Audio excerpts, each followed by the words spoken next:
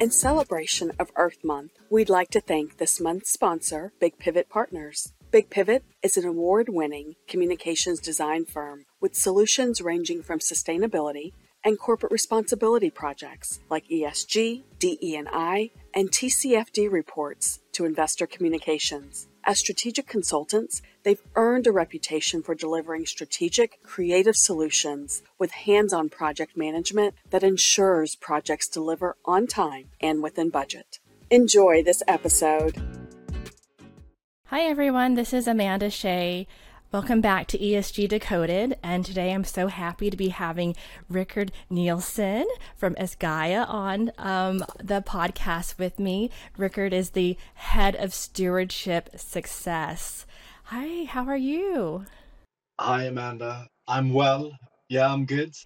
Tell us a little bit more about the company and what you're doing. Of course. So I've worked in the field of responsible investing for several years, and currently I'm at a company called Esgaia. Esgaia is a software provider who provides institutional investors with an ESG engagement tracking software.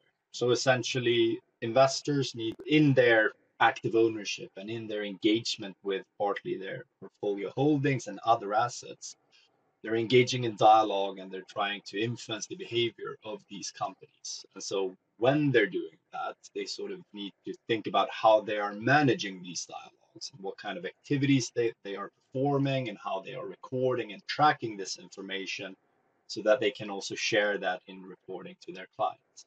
And historically, that's the sort of workflow that's been used via Excel. So most have used Excel for that. And essentially, we're then taking that workflow into a software instead, helping them improve around engagement management. And then primarily then we're talking about sort of three use cases. So activity recording, progress monitoring, and stakeholder reporting. So this helps them improve their engagement tracking, and hopefully in turn it improves the overall quality of their stewardship and engagement process and leads to better outcomes in the real world in turn. Let's break some of that down just a little bit for our listeners who may not be familiar with the investment process itself, or maybe kind of these familiar with the investment landscape. When you're speaking about institutional investors, can you describe who's an institutional investor to begin with? Absolutely. So here we're talking about asset managers and asset owners. And when we say institutional, we mean these institutions, right? So the mutual fund companies that you have your savings via, or the asset owners where your pension savings are allocated to, right? So these are the kind of entities we're referring to when we say institutional investors. And then you mentioned there's different types of engagements that you're tracking as well, but tell me how that connects to the broader and kind of investment stewardship. Yeah, absolutely. Perhaps I'll sort of take a bit of a broader picture here as well. So if we start by talking about responsible investing, and I'll keep this short because I know that you've had a lot of great people on this podcast who've already addressed ESG investing. I want to hear your definition, your description too. So I think it's helpful for our listeners and for myself too to keep on learning about what it can include, what it does include. So yeah, please feel to speak. Don't hold back. Sure. So responsible investing is really sort of umbrella term for several different strategies. So when we talk about responsible investing, that actually sort of encompasses different strategies such as sectoral or norms-based screening, ESG integration, where you incorporate ESG factors into investment decision-making. We've got best-in-class strategies or thematic investing, as well as impact investing and investment stewardship.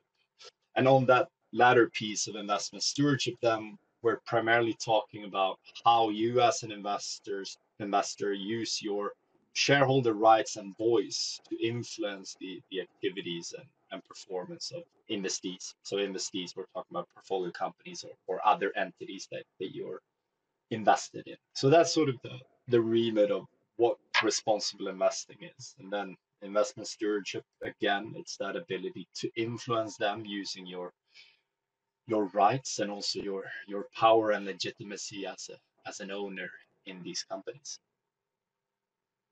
How are you seeing in institutional investors What's their theory of change or theory of impact through their engagement? How are you seeing that play out?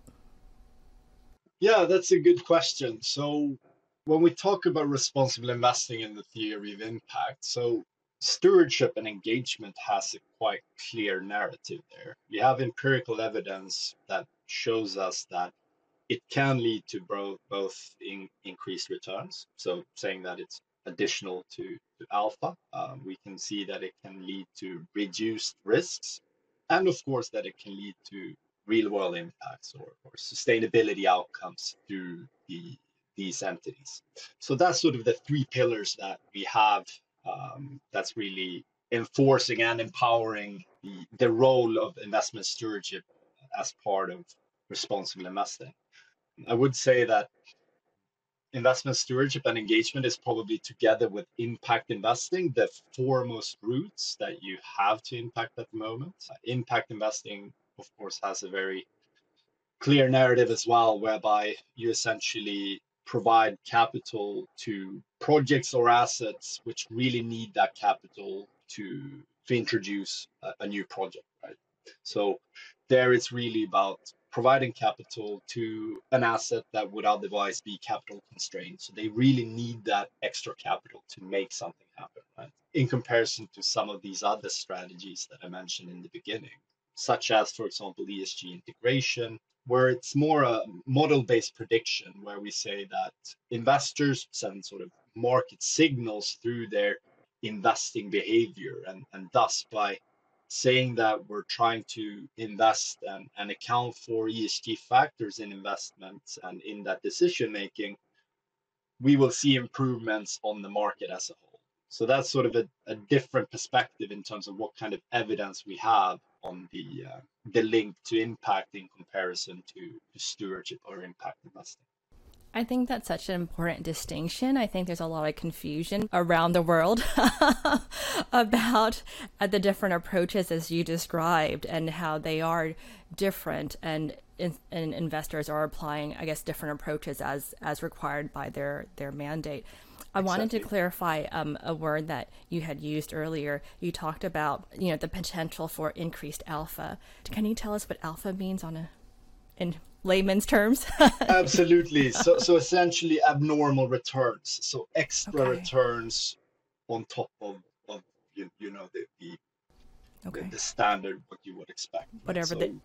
If you're comparing against maybe an index or something like that, like an S&P, whatever your returns are on top of the S&P or index or something standard. Yeah, exactly. It depends on what the benchmark is and sort of what the measuring stick is. But what we know is that what research tells us is that good investment stewardship and good ESG engagement that really works, and where you have that right kind of balance of quality stewardship in combination with accountability, where actually you hold companies accountable for their behavior, for example, through voting and through dialogue and through potentially, voicing concerns of exit from your investment and so forth. That's really when we see great legitimacy and power in this, right? And that's really when it can have that effect of being additive to your financial returns as well. And I think that's a good reminder that it's not just voting.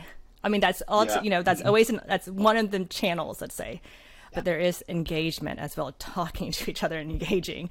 There is voting. And then, of course, there's the ultimate investment decision or divestment decision at the end if you need to, or whatever it is. But there's multiple ways for investors to engage. And we a lot of times focus on voting because it's very public, especially for public companies, and the results are published at the end. And sometimes there's commentary or news coverage. But I think equally important is that engagement throughout the year before you get to that vote. Yeah, exactly. I'll just reiterate that, because voting is, of course, it's tied to your right as a shareholder, right? So that's your sort of the ultimate way of you of exercising your ownership right on the company that you're owning, right? But when we talk about engagement, we're talking about a broader toolbox of different kinds of activities and interactions, and that includes partly dialogue and meetings with the companies, site visits, signing public letters or expectation letters, participating on the AGMs and pre-AGM, engaging with these firms and so forth. So Engagement encompasses, yeah, a broad range of different tools that you have available to you in exerting sort of your influence over companies and assets. I could see why your platform is so powerful then with helping investors to understand what engagements, what are they doing, and in a way measuring their own performance on the engagement or success or I don't know, effectiveness. I'm not sure the right word, but in a way seeing the correlation sort of at least. Okay. Yeah, I mean, they need to do a better job of partly tracking and recording the kind of activities that they're doing, also to improve the quality of their stakeholder reporting. So it all sort of goes into that same bucket of improving data management, improving the process overall, which hopefully leads to a more qualitative approach overall. And so that's sort of where we fit in them from a software and sort of technology perspective of enabling and empowering the investors. They still need to do the work, right? It's more that we sort of help them in the background in some ways.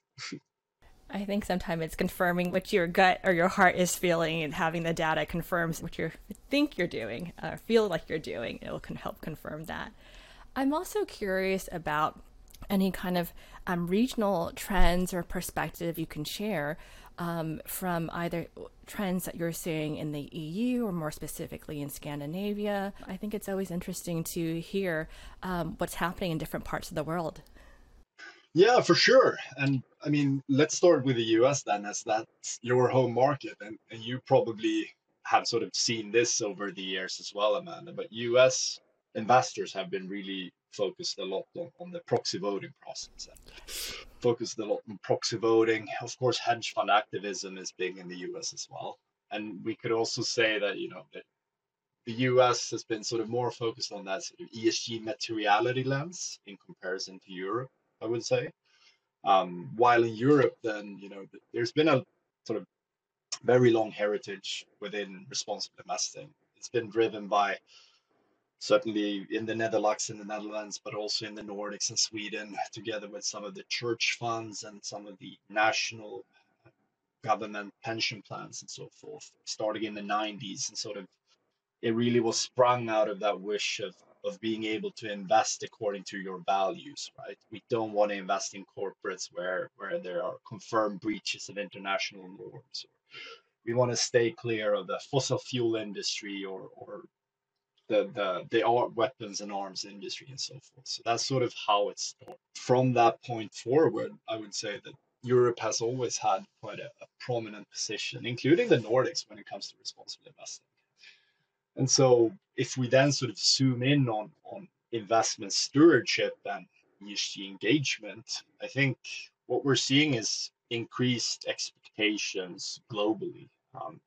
I mean, we've had a sort of an explosion of sustainable finance policy over the last decade or so. And it's not just policy, but it's also soft law or initiatives with stewardship codes and so forth that are really driving the expectations in the market for how investors should really, for example, then use their voice and rights to influence corporates. So that's really, yeah, setting a new bar in terms of how investors should work with this. It's not perfect, not at all. I mean, there are a lot of things that needs to be improved, but certainly we're seeing lots higher expectations today than what we saw even 3 or 5 years back. I think with the EU at least, helping to define what materiality means has given more clarity, direction to the organizations, the companies there, whereas in the U.S., there, at least our SEC hasn't come out with, yeah, we're still struggling to figure to land on a common definition, and some of it will be done less through, I think, rules and policies and more through test cases and enforcement. Yeah. So it's definitely, we're monitoring and watching and learning as we go. Yeah, but I would say, that's not just for the US. I think there is currently, zooming in on investment stewardship, there is a lack of standardization as well, globally, which is also creating confusion in the market. It's also being exploited to some extent. I mean, greenwashing, like investment stewardship and the strategies utilized there has certainly not been exempt from claims of widespread greenwashing. So we're also seeing that sort of increased scrutiny, which is partly on the back of a lack of standardization, because it is hard to compare. It's hard to measure and understand how should we evaluate different managers on their active ownership work, aside from the vote and how they're voting, right? But more that qualitative aspect of engagement and how it should be valued and measured and reported on. That's still a area of confusion for many, and especially for sort of a retail audience, which are trying to make sense of, where should I put my savings, and what kind of values do I have that I want to see exerted through the the responsible investments and asset management of my money, right? I mean, it's not easy. It is not easy, especially for an individual, the retail investor, as you mentioned, who, this is where your savings is. You may not be an investment professional. And as you touched upon before, there's many different approaches towards responsible investing, everything from ESG integration to impact. So one is understanding that spectrum, and then number two, trying to search for the, let's say, mutual fund as an example of what that fits that approach, and then really, is that fund manager living up to what they're advertising? Are they, delivering what they're advertising? It's a tricky world. It's I think as these markets and products are developing, we're learning more, and as you mentioned, there's still a lot more to learn and a lot more maturity needed.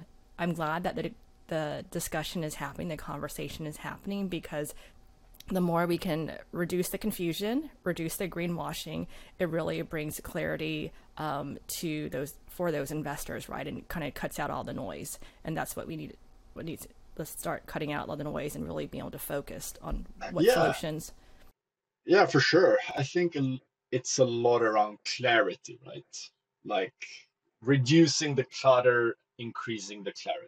And we're also seeing that through some of the policy and the regulation coming out, which is really focused on disclosure, right? We need to improve the level of disclosure, not just from investors, but also by corporates, right? So the corporates have a sort of common baseline in terms of the kind of ESG or sustainability reporting that we should expect from different sectors, which then can feed up to sort of the investor level in terms of how they are analyzing these corporates and how that sort of feeds into their investment process, and then also in their reporting back to their stakeholders.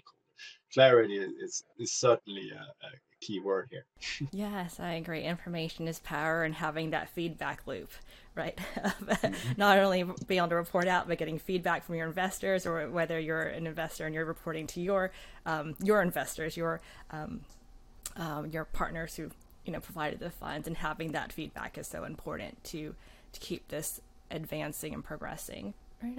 I think we've covered a lot in a short amount of time. So I want to, first of all, thank you for explaining these, I think, complex topics in a very easy way for us, and also sharing some perspectives from what you're seeing and from the platform, and also from Europe as well. So thank you so much. Of course. Thank you, Amanda. It was a pleasure. Thanks again to this month's sponsor, Big Pivot Partners. Learn more by visiting www.bigpivot.net.